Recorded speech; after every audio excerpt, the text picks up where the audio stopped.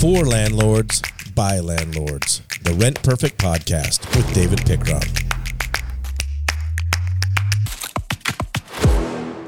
Well, welcome to the Rent Perfect Podcast. Please like us, subscribe to us. Sometimes we just have to say that. We want people to share what we're bringing. We put some effort into this, and we have a lot of information that comes across that we like to share with you. Scotty, how you doing? Good, man. How about yourself? I'm doing good. You know, this is kind of a part two, but I'm not really going to label it as a part two. In the last podcast, we talked about, NSF being high, non-sufficient funds being extremely high, the highest we've ever seen in a Rent Perfect system.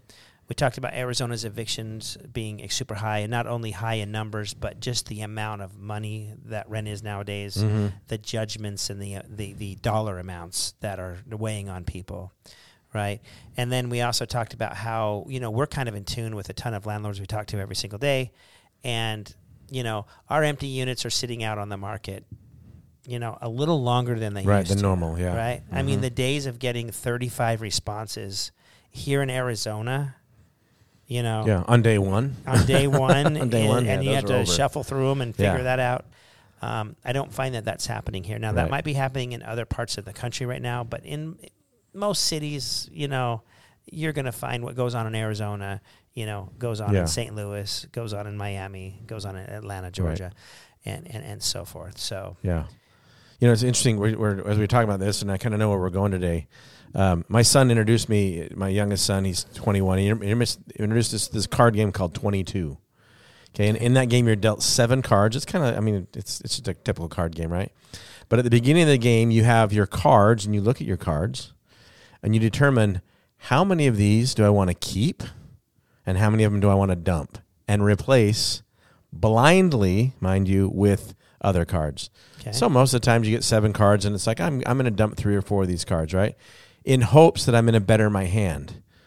A lot of times my hand gets worse, or my hand is I might dump a 10, a 7, and a 6, and I draw a 10 and 7 and 6, right? Right. But usually, there's a risk in this game where it comes to you're like, okay, I have my known entities, right? I know what I have.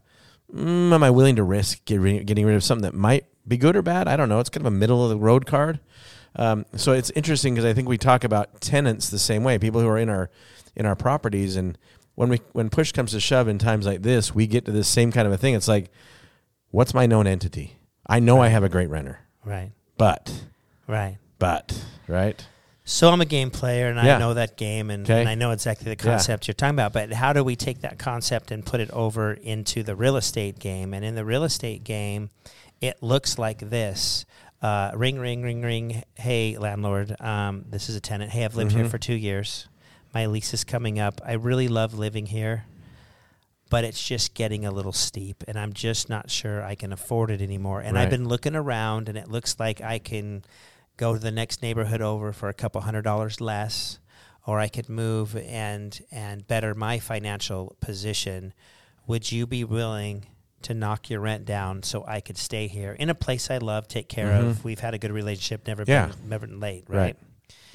And this absolutely happens all the time, and it happened this week. I had a client call me and say, Dave, what do you think? You think we're there? Do you think we're at the point where, we have to?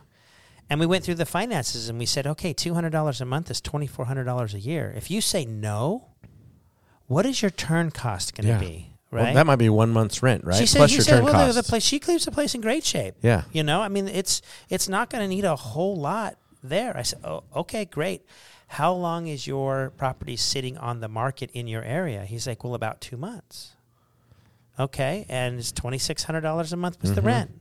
Well, there's $5,200 now that you are going to lose in the first year, but if you take her deal, you're going to lose $2,400. And again, that doesn't count your turn costs. That doesn't count cleaning the carpet and painting and touching up But even if there was nothing, even if it was if the property was pristine, you're still $5,000 into it instead of $2,400. So take those numbers and start saying, hey, listen, based on your card story, I know what I have. Okay. Now, what if you get greedy and you say, you know what? No. Take off. You're playing games with me. I'll get this all day long. And that sits only for 1 month. And you're like, okay, I got that re-rented. I'm just sticking to the high rent. and it was somebody that you didn't properly screen that was evicted in these high evictions we were talking about the last podcast, and they last 4 months, and something happens in their life, and now you're going through an eviction, right? That is exactly, you know who you have. You have 2 years worth of history. Mm-hmm. You've told me your house looks good. It doesn't need much turn. So, man, so far, we've talked about in other podcasts. I care about how you're going to pay the rent and how you're going to take care of my property. Right. You've given this gal an A on both of them. Yeah. You've been a fantastic business partner for 2 years with me. 100%. Right? Going into an economy where I believe the rent is going to go down in 2024. Now, that's just my opinion, guys. I'm not an economist. Sure. I'm been in this a long time. I'm just a feel kind of guy. I have data points I look at with what we do, owning an eviction company, owning a tenant screening company, owning an employment background company and seeing what's going on in the employment world. We're just getting a gauge of where people are going. We get a gauge of income, salaries, up, down. And I'm telling you, my gut says if someone calls me this year, now look, I'm going to lose some rent here because I'm going to have some of my tenants watching this podcast. Yeah. If someone calls me this year and says, hey, Dave, we love being here, I need a couple $100 off, I am seriously going to look at that offer, weigh out my options, and chances are I'm probably going to take it. Yeah. Right? Well, and one of the things, too, we look at the goodwill cost of things, because everything has goodwill, right? So does your tenant go, hey, they worked with me last year. They knocked the price down $300 a month on rent. And then next year when you come back and you say, hey, I got to kick it up $100, right? You've got goodwill with them. And so they might have buy-in to go, hey, you know what? Yeah, no problem. You worked with me, I work with you. Yeah. And another way you can do this is you can actually keep the rent the same, but over the next year give them $200 concessions. Yeah.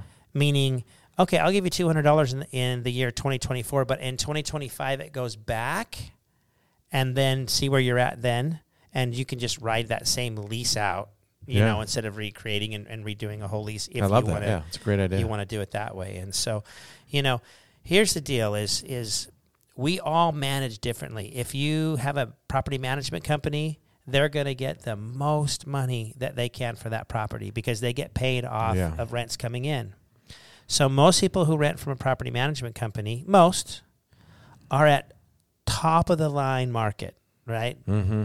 And the property managers are proud of that for their client. I'm getting you every last dime you deserve. And for us, we're like, sweet, I'll take every dime I can get. But when a market goes south, and private landlords start lowering their prices, they're going to jump ship. Right. Because $200, $300 a month to tenants nowadays is a whole lot of money. And if they find something that's equivalent value that they can work with for less money, they are going to leave you and go somewhere else. So I say this a million times over, and I'm repeating myself a ton. Keep the people that you know about and that you have and that have paid you instead of taking a chance on somebody new. Scotty, appreciate it. You bet. We'll play some cards a little bit later. I'm just thinking of the old Kenny Rogers, you got to know when to hold them and know when to fold them. And this is a great way to walk out of this podcast. We went from cards to singing a song. That's right. Thank you. Until next time, continue to rent. Perfect.